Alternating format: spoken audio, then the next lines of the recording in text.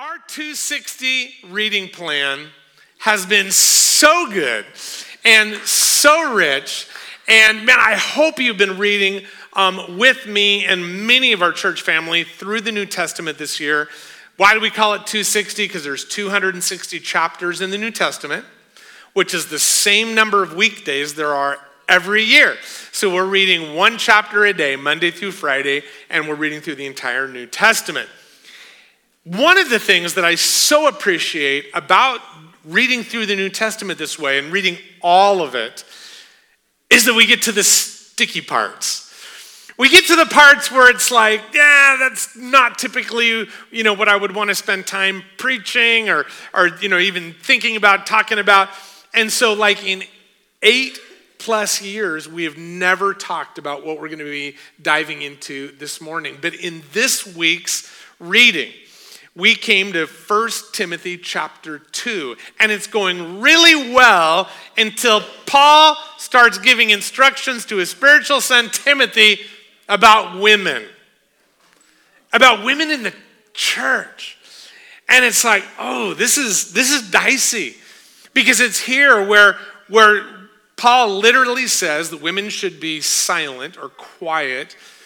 And he says, I don't permit women to have authority and teach men. And it's like, wait a second. Well, we're a Foursquare church. We know we have women in ministry leadership. So what's going on here? And we also know that there's other places within New Testament teaching that absolutely seem to promote the idea that in Christ that we are one. Right? In Galatians, again, Paul says, it's like, man, we are no longer Jew or Gentile, slave or free, male or female. We are one in Christ. So how can both of those things be true simultaneously? It's one of the harder points to work through and to figure out. Because I'll tell you, I am absolutely positively 1,000% committed to women in ministry leadership in every single role within the church. And it's partly because my life has been dramatically and positively impacted by women in ministry leadership over my lifetime. Starting with mi madre, my mom, Arlen, who happens to be on the front row this morning. And not only an amazing woman of God, but has been used powerfully through her lifetime in dramatic ministry moments. And she has spoken around the world. She has preached the gospel in many different nations. And that is, to me, so compelling. And that has marked my life.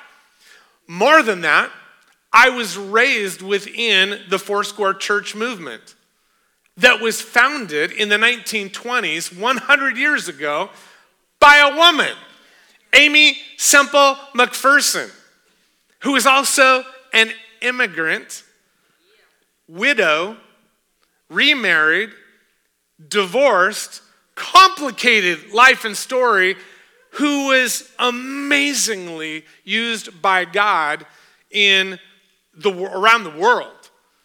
And because of her ministry and because of her simple obedience, even with a complex life and story, God used her to breathe life into a whole church movement that now there's close to 80,000 churches around the world that bear the name Foursquare.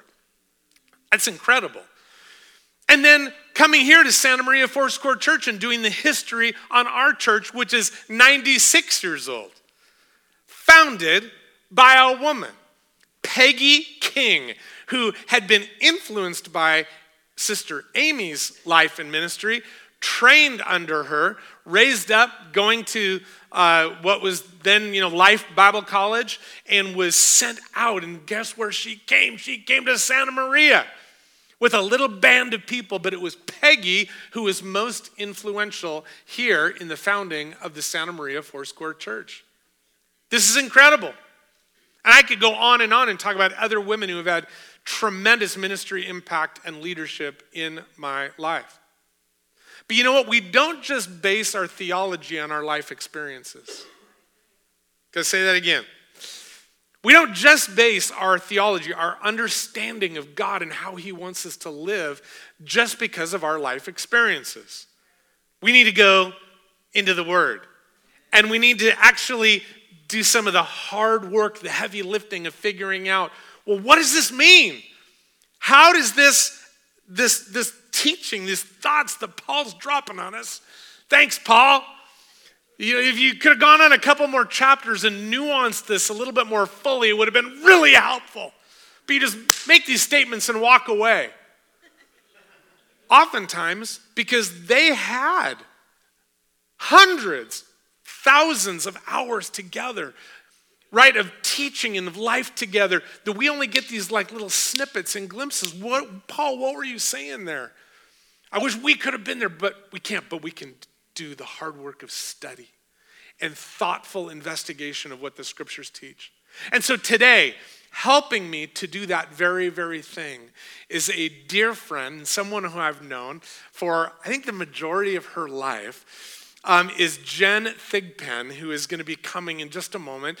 Jen is a leader within our Foursquare movement. And can I pause for a moment and just say, when I was conceiving of and knowing we were going to get here to this morning, when I said months and months and months and months ago, I was excited about today and where we'd be in the Word, I thought maybe it would be helpful for me to bring a message on this. For all men and women to hear that, why I so firmly believe in women in ministry leadership. But then I thought, I can affirm that, and you've seen me affirm it. It's why we promote women and have women speak from our pulpit often. But I also thought, I don't want to mansplain.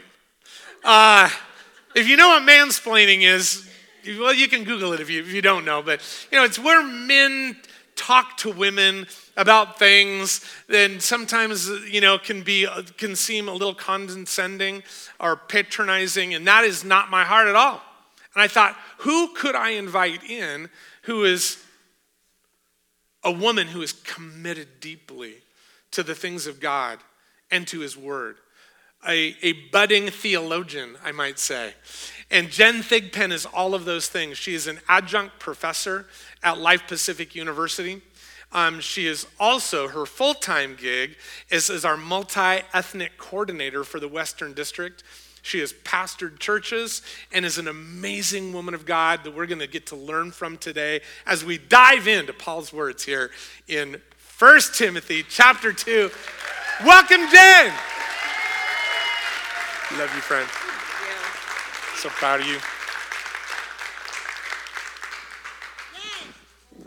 So I have heard this passage preached exactly 0 times from a pulpit.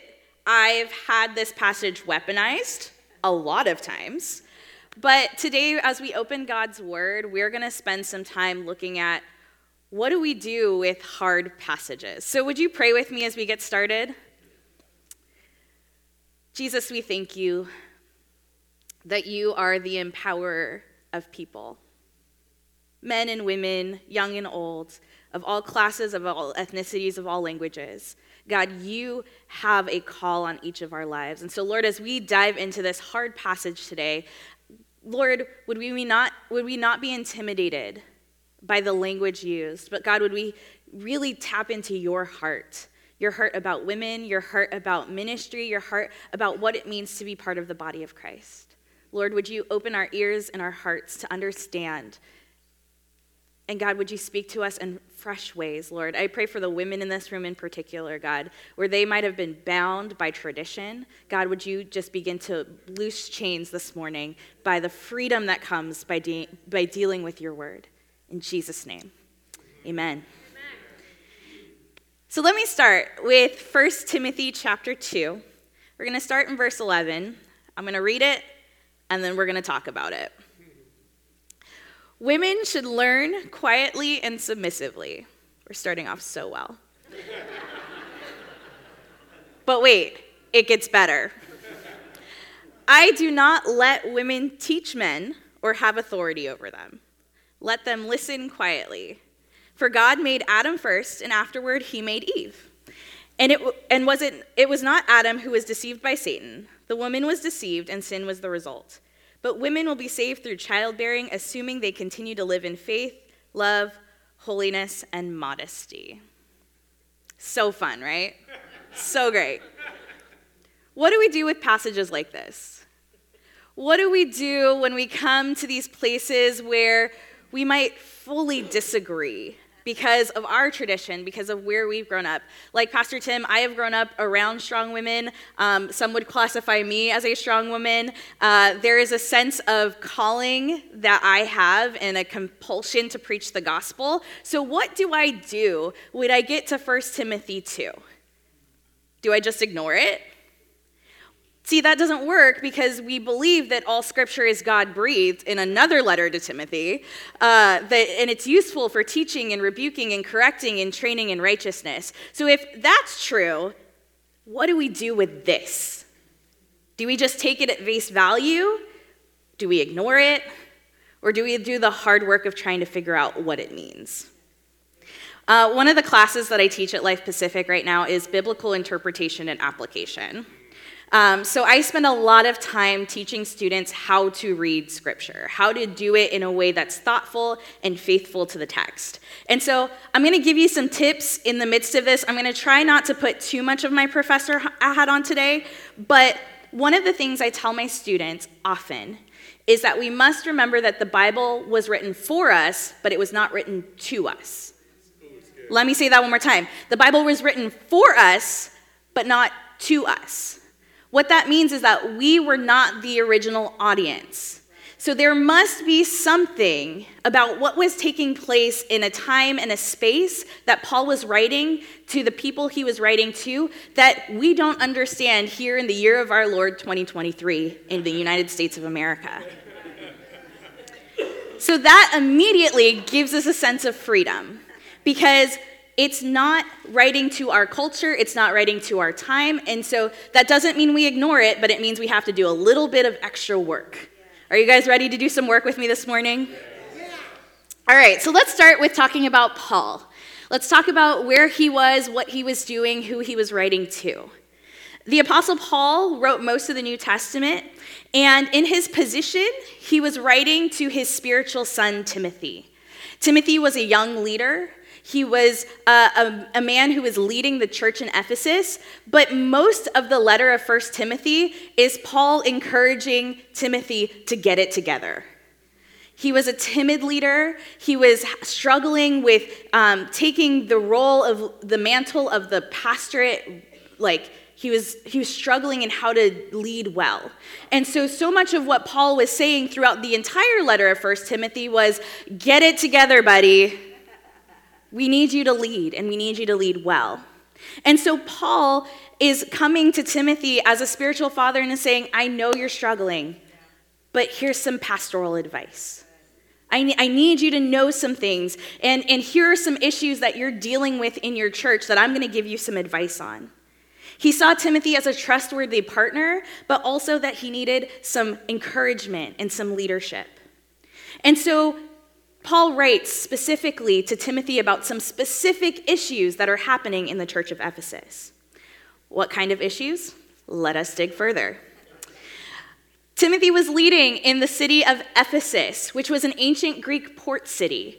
It was one of the biggest in the Roman Empire. I believe it's the second biggest city in the Roman Empire. So it was full of people and diverse experiences. And as the gospel spread, they were experiencing these moments where Gentile converts, believers in these Gentile cities, were having to deal with what does it mean to follow Christ in the midst of my culture.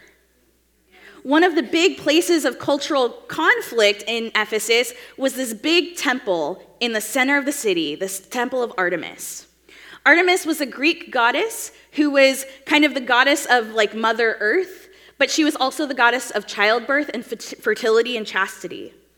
And so there was a worship idea around Artemis and her cult that was finding its way into the church.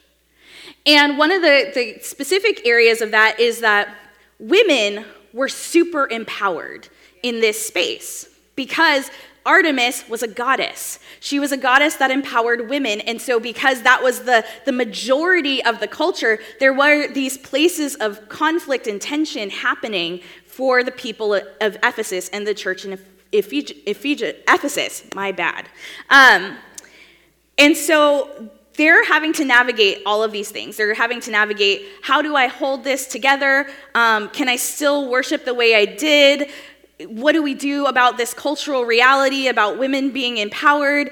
How does that refer to how men lead? So they were dealing with all of this. And so Paul is saying, Timothy, we need to get things in order. And so the beginning of 1 Timothy 2 is all about how do we worship together? How do we worship together in community? How do we live in these spaces?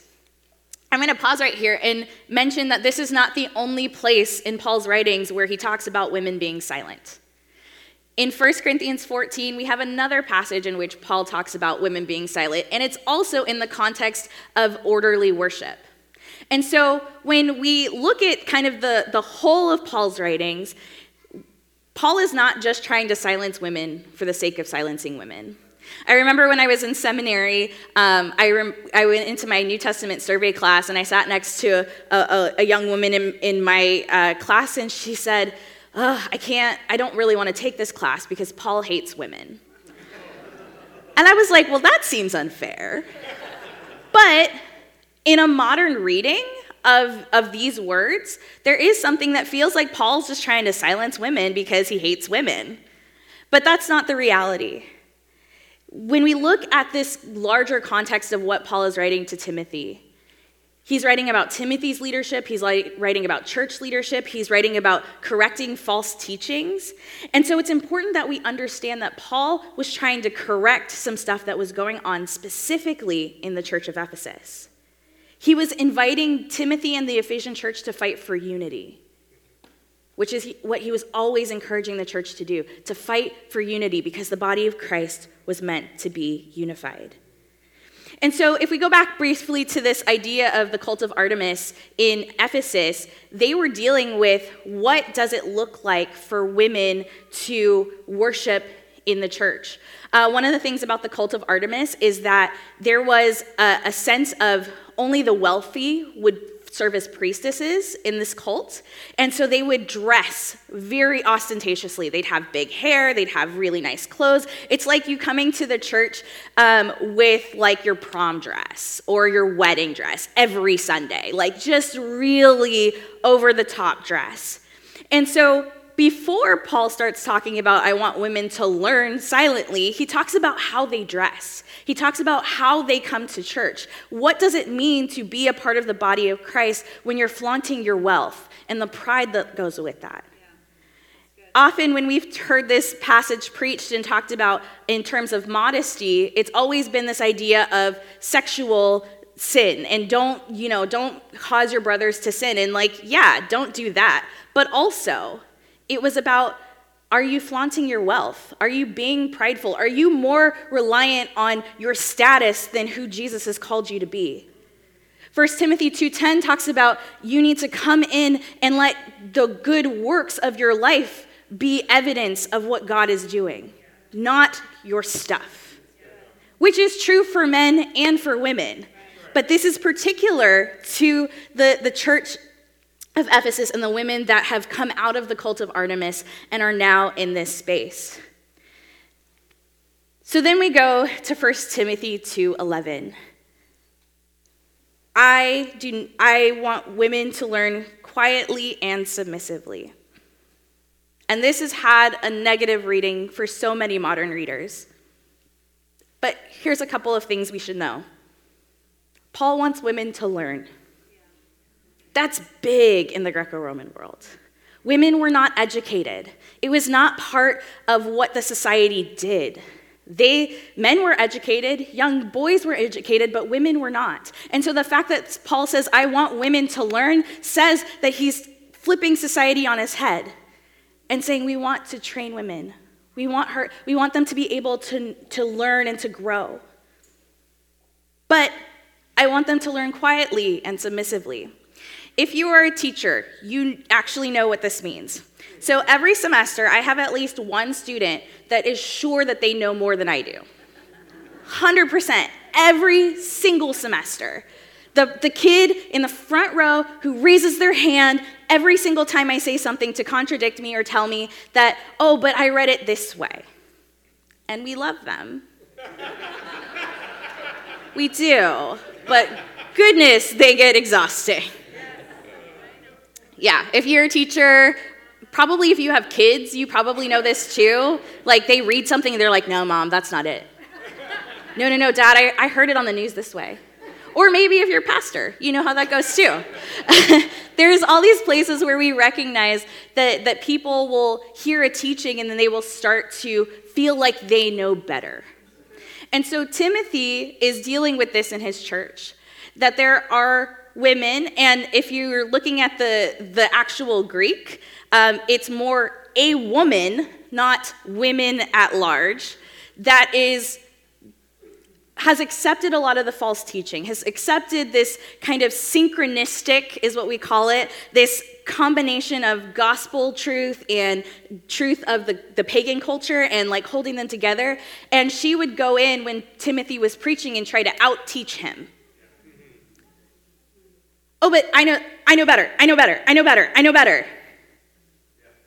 And Paul was like, Timothy, my guy, you gotta shut it down. Because what we did not have was the written text. This was not, the gospel had not been put into letter form yet. Like there was not a text that they were able to just open a Bible and say, but here's what the Bible says. Everything was oral tradition. So when you have somebody that's constantly raising their hand or shouting out in class, they're confusing everybody in the room because that's how they're learning. And so Paul's saying to Timothy, hey, I understand that you are struggling with your leadership, but this is not a moment to struggle because the gospel is that important.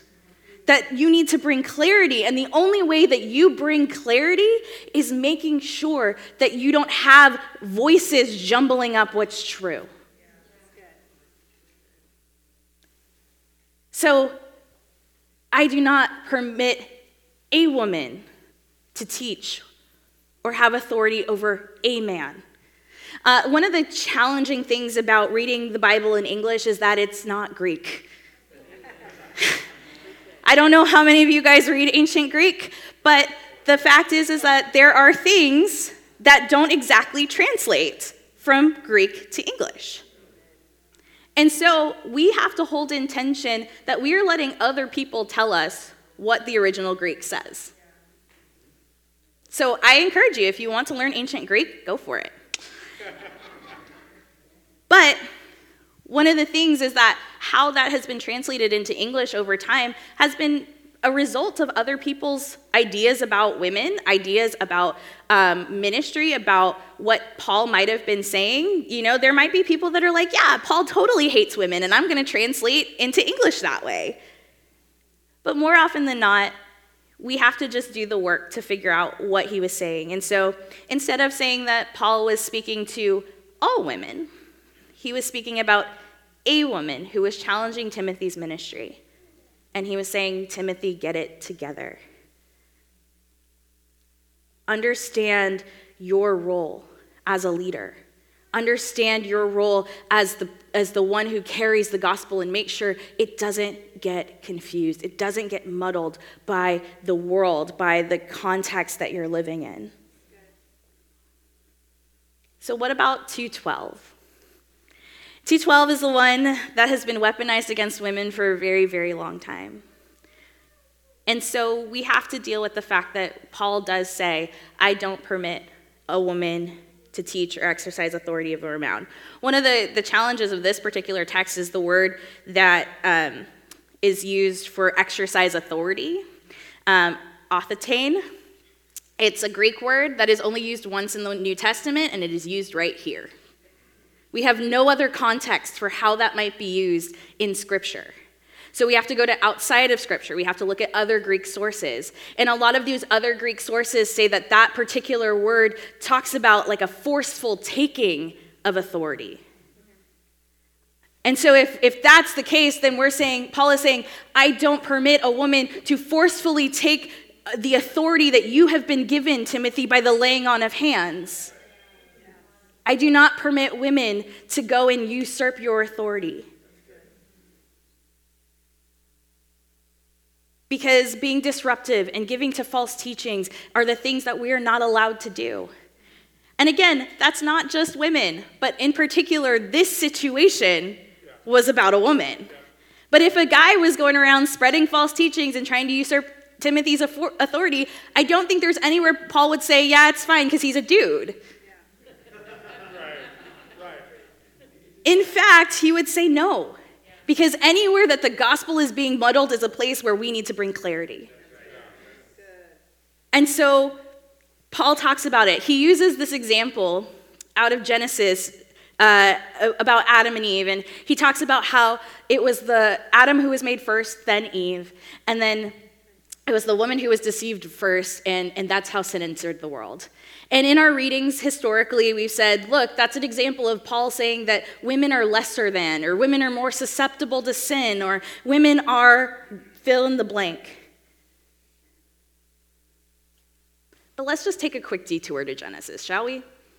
Because it's better to actually read the text.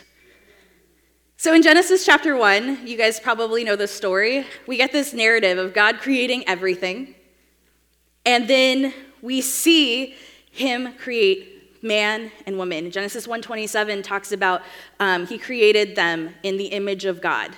Male and female, he created them. Both of them in God's image. That's important. Hold that.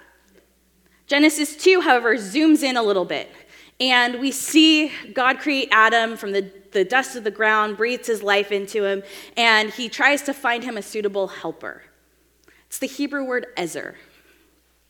And it's been translated into this word helper or helpmate, as though it is a lesser or subordinate role. But ezer not only means helper, but also ally and rescuer. This word ezer is used 21 times in the Old Testament. 2 of them are about women, the first woman to be exact. 14 of them refer to God. God is our helper. God is our rescuer. God is our ally. What I'm not saying is that we elevate women to the status of God. Of course not. But what I'm saying is that the word helper is not the same as subordinate. It's saying that women who were created in the image of God was called to be a partner, a helper, an ally. And that, in fact, Scripture says that she was the only suitable helper for the man. That no one else, nothing else in all of creation was going to be suitable for the man. So Ezra says God is our helper, but also women are helpers to men. Yes. And so it's this idea of partnership. Yes. That yes, Adam was made first, but something always has to come first, right? Could God have made them simultaneously? Sure. But he didn't. But that doesn't mean that men are superior. In fact, here's a little fun fact for you. The idea of male headship doesn't actually show up in Scripture until after sin has entered the world. It's part of Eve's curse. Genesis 3:16 says that you will desire your husband and he will rule over you. That was not the original plan. The original plan was partnership. The original plan was walking side by side and helping each other for the sake of stewarding that which God had given them. Of stewarding that which God had given them and their responsibility to bear and image forth the image of the unseen God. And so we start to recognize that we have this pattern in Scripture in which women are not being silenced, they're not being put to the side, they're not second-class citizens, but they are meant to be partners in God's kingdom. Because in the unspoiled, pre-sin created order, men and women were partners. They were helpers to each other. And so we look at that and we say, what does that mean for us today? What does that mean for us in the new covenant? That means that Jesus, in the life, death, and resurrection of the Messiah, comes in and says, I'm going to get us back to Eden. I'm going to get us back to pre-sin. I'm going to get us back to the place where everything was perfect. And that even means the relationship between men and women. That we're going to re-establish that Ezra relationship, that partnership. So how do we do that? How do we do that when we have a passage like 1 Timothy 2:12 that says that, we don't permit women to have authority and do all that stuff? Are we saying that one passage and the passage in 1 Corinthians 14 are the final word about women leading? I'd say no. And I wouldn't just say that because I am a woman in leadership. Because a lot of people were like, well, of course you think that. You're a woman in leadership. No. While there has been a lot of thoughtful scholarship about this original context and the situation that it was addressing, we have to look more broadly at Paul's writings. Because Paul didn't write just a letter to Timothy. He wrote a lot of the New Testament. And there is this consistent theme about unity in the body. There's this consistent theme that we are meant to do this together. There's this consistent theme about being on mission with God that is not stopped by somebody's gender. That they were meant to do life and ministry together. In fact, in several places in the New Testament, Paul talks about his co-laborers in ministry, and he uses the word co-laborer for both men and for women. On the next slide, it shows some of the women that Paul called his co-workers in the gospel. Romans 16:1 talks about Phoebe, who he commends to them. She was the one who delivered the letter to the Roman church. Priscilla and her husband Aquila, Nympha, Euodia, and Syntyche. Priscilla, sorry if I'm butchering all these names because that's not my thing.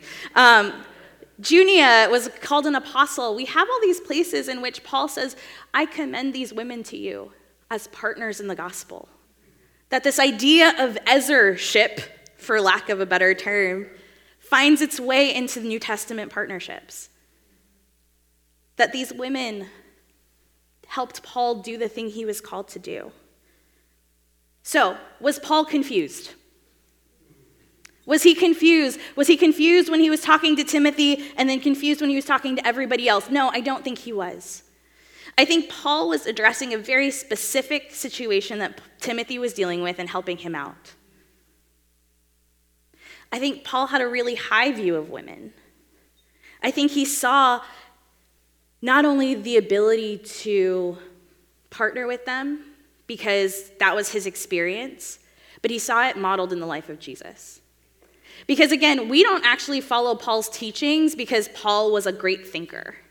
We follow Paul because he followed Jesus. And so when we talk about what does it mean for Paul to follow Jesus, we see all these places where Jesus affirmed women. We see these places where Jesus elevated women. We see these places where Jesus allowed women to follow him, to be a part of what he was doing. We see these places where Jesus brought women along, where he healed them, where he saw them, where he called them out, and he restored them. And it was women who were the first to declare the resurrection. I think sometimes we get a little passive with that, but that's a big deal. That it wasn't just they were women who went and told everybody. He went to tell the disciples, the ones that they were closest to, Jesus. It was women who were tasked with telling them that he had risen. We don't follow Paul's leading about how women are supposed to function in the church, although Paul's practice shows that women are meant to lead in the church. But we follow Jesus. We follow Jesus. Paul writes to the Galatian church in Galatians 3:26 through 28. He says, "For you are all children of God through faith in Christ Jesus. And all who have been united with Christ in baptism have put on Christ. like putting on new clothes. There is no longer Jew or Gentile, slave or free, male or female, for you are all one in Christ Jesus. You are all one in Christ Jesus. That is why women can lead. Because we are invited into this place where we are a body, where no ethnic background, no language, no gender, no class can hinder anyone from being invited in and saying, come, be a part, make your contribution to expanding the kingdom of God. I've been reading a lot this year about Amy Semple McPherson in light of our centennial. And one of the things that, a big myth in Foursquare is that the reason we license and ordain women is because Amy was a woman, and we were founded by a woman. Here's the thing, though. Amy, for as complicated and complex as she was, had two very strong beliefs. One, she believed that the Holy Spirit was for everybody. She didn't make that up. It's in Scripture. We're going to talk about it in a second. But she believed that all who were Spirit baptized and all who had accepted Jesus were to be a people on mission with God. Two, she had a really firm conviction about the imminent return of Jesus.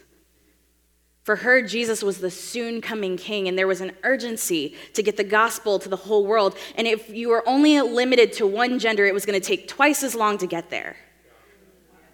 And so her understanding that Jesus was going to return told her that we got to get everybody on mission.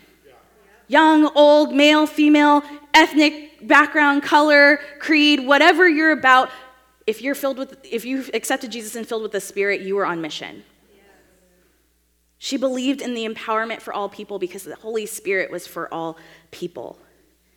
And we see this in the book of Acts, which is where we're going to kind of conclude this morning.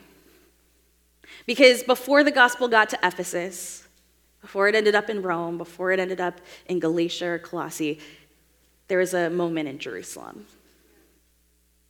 That as Jesus promised the Holy Spirit, that the Holy Spirit would give them power to be witnesses to Jerusalem, Judea, Samaria, and to the ends of the earth. We see this moment in Acts chapter 2 where the Holy Spirit falls on men and women who had been waiting in Jerusalem. And they began to speak in other tongues, in other languages, as the Spirit gave them utterance. And people from the entire known world heard the gospel. And then they took it back to the places they came from. But in that moment, Peter, the apostle, gets up and he begins to preach and say, this is what was promised in the prophecy from Joel. In Acts 2:17 and 18, it says, in the last days, God says, I will pour out my Spirit upon all people. Your sons and your daughters will prophesy. Your young men will see visions, and your old men will dream dreams. In those days, I will pour out my Spirit even on my servants, men and women alike, and they will prophesy. Your sons and your daughters, men and women alike. It couldn't be more clear. When people ask me, does the Bible permit women to lead? Does it permit women to preach? I'm just going to start asking them, can women receive the Holy Spirit? And if the answer is yes, then yes. Because I have this really firm conviction that the Great Commission to go and make disciples of all nations is not optional. And if that is not optional, that means that we all have a responsibility. So if women are called to preach in order to make disciples, let them preach. If they're called to shepherd a congregation in order to make disciples, let them. If they're called to be wives and moms, let them. If they're called to be teachers or bankers or wherever God calls them, if they're filled with the Spirit, they're on mission. Amen. How dare we tell women to disobey God?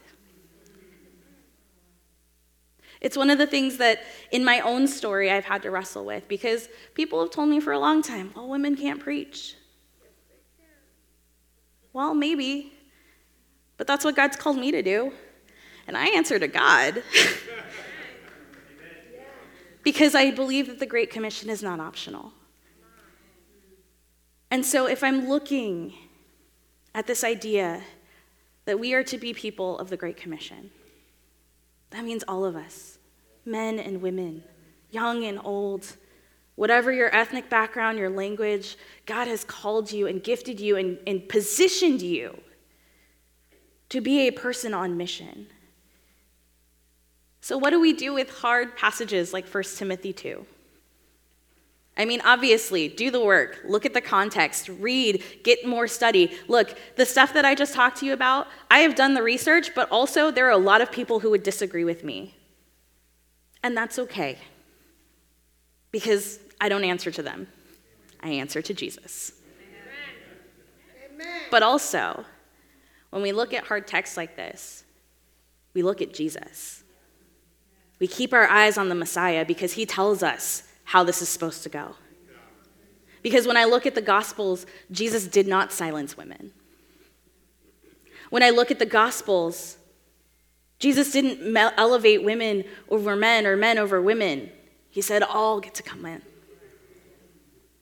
When I look at the Gospels, Jesus said, love one another.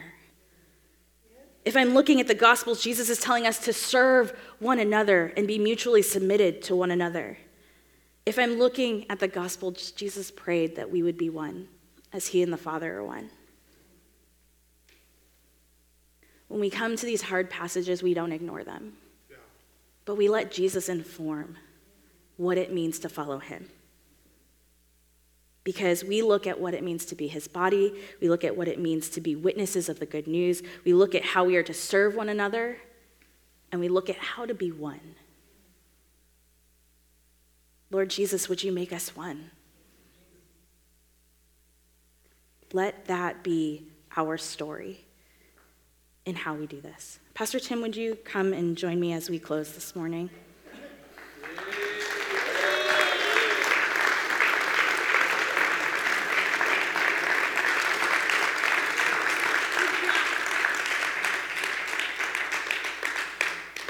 Aren't you thankful that Jen came and brought the word today?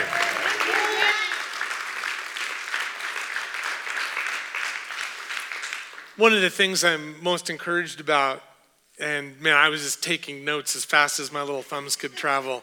But not only did you help us understand this particular passage, but you really walked us through a way of reading scripture so that we could go deeper in our understanding. And, I love what you said at the beginning. When you come to a hard passage, do you just ignore it? Do you just take it at face value, go, well, I guess everything I thought before didn't make sense, or, but to do the hard work, and you really kind of took us through a little bit of a master class on how to do that, of understanding context. And then you brought it back to Jesus. Always. I want to ask you, because you kind of did just a flyover of kind of who Jesus was toward women. When you think, Jen, of the Gospels, is there a particular place, a story, a conversation that you hold dear in your heart about how Jesus interacted with a woman or with women? And I would just love to hear your thoughts. This is spontaneous. She's being put on the spot here. Yeah. I think one of my favorite women passages with Jesus comes out of John 11. When Jesus has gone to Mary and Martha's house, and Lazarus has died. And the care that he shows for those women. Not only knowing that Lazarus dying was a big deal for them because he was their brother, but also he was their sole source of income because of what it meant to be a woman. And he was there. He was locked in on their need. And was just like, hey, I'm here for you. And I think that it's an important reminder that Jesus doesn't forget us. Because it could have just been like, oh, that's a sad thing, like, whatever. But Jesus knew that the miracle that was going to come with Lazarus' resurrection was not just about Lazarus' resurrection, but it was about those women's resurrection too. Because they were no longer dead. They were no longer destitute, but that Lazarus coming back to life meant that they had life as well. Wow, praise the Lord. Praise the Lord. So good. So, Jen, we're a church that believes in women in ministry leadership, as you know. But beyond what we kind of already do, and your kind of knowledge of us, what would be your dream for us? Like if you could fast forward 10 years and, maybe I'm like retired and playing with my grandkids or whatever and just here on the front row worshiping. But what would be your dream for our church moving forward? Yeah, I think my dream for your church, as well as the dream for my church and everybody's churches, is that we would see women fully empowered. And fully empowered, not just like we're going to give you a position, but that there is such a deep discipleship that tells them that they are worth it. Amen. That there is a sense of, I don't even have to ask the question if I'm allowed to do this because I know so much of who Jesus has called me to be, that I know that I am empowered and equipped to do the work of the ministry. Praise the Lord. Why don't we close this way? I would like for our women to stand. I would like for our women to stand. And Jen, I want you to pray, but I'm going to then conclude in prayer. And I want to hold your hand as we do this in partnership together. Let's pray a blessing. I believe that there's women even here today who have in the past come to passages like this and maybe felt restriction, maybe felt the struggle of maybe I shouldn't step out the way that I feel called by the Spirit to step out. And I want to pray for those things to be broken. And then beyond that there would be this full sense of God's empowerment and calling on your life. We cannot complete the Great Commission without all of us working together in unity. So you lead out, and then I'll wrap it. Let's go. Thank you, Jesus. God, we thank you for these women, these precious ones that you have created in your image, in your likeness. God, for anyone that is in this room or online, God, that they have felt limited by their gender, God, would you free them in the name of Jesus right now, that they would know that they are called, that they are empowered, that they are filled with the Spirit, and that they are to walk in partnership with our brothers, Lord, but also with you. Holy Spirit, I pray for women that may be called into vocational ministry, that felt like they couldn't do it. God, would you begin to release those chains in Jesus' name? Hallelujah. Lord, for those that are like, I'm not called to vocational leadership, but God, I pray that wherever you have called them, to their workplaces, to their homes, to their church community, God, wherever they have been called, Lord, would they be filled with your Spirit afresh today? Holy Spirit, would your daughters begin to rise up and prophesy? Lord, would you begin to put your words in the mouths of women, Lord, that they would speak the gospel wherever they are at? Lord, would we see a revival in your church because of women who are empowered to carry the gospel to all the places that you have called them? Jesus, we thank you that we are not limited, but God, that we are filled with the Spirit and sent on mission. So Lord, would you send us, men and women alike, into the places and spaces that need your love. In the name of Jesus. Thank you, Lord. Lord, in representing my brothers in the room, thank you, Jesus, but speaking also as the pastor here, Lord, I repent, Lord, for where we've gotten it wrong, where even with our best intent, where we have held women back from being obedient to the calling, Lord, on their lives. Lord, forgive us. And by your grace and your mercy, Lord, continue to choose to work, Father, in these broken people. yes, Lord. Lord, thank you for partnership. Lord, thank you for this Easership, this new concept. Lord, we're understanding, Lord, about being allies and being partners. Yes. How do we do your great commission together? Thank you. For we are all commissioned because we are all recipients of your Holy Spirit's leading, calling, and empowerment. Thank you. So Jesus, help us do this together and walk in unity into our future. Thank you, Lord. In Jesus' name. Jesus' name. In Jesus' name. Amen. Amen. Amen. Amen. Praise the Lord. Amen. Thank you, Father. Thank you, Lord. Thank you, Jesus. Thank you, Lord. And Jen, we are so grateful that our Foursquare movement is blessed because of your leadership and of others like you who are helping to lead the way in our district and really globally. Thank you so so thank much. you, thank you, thank you.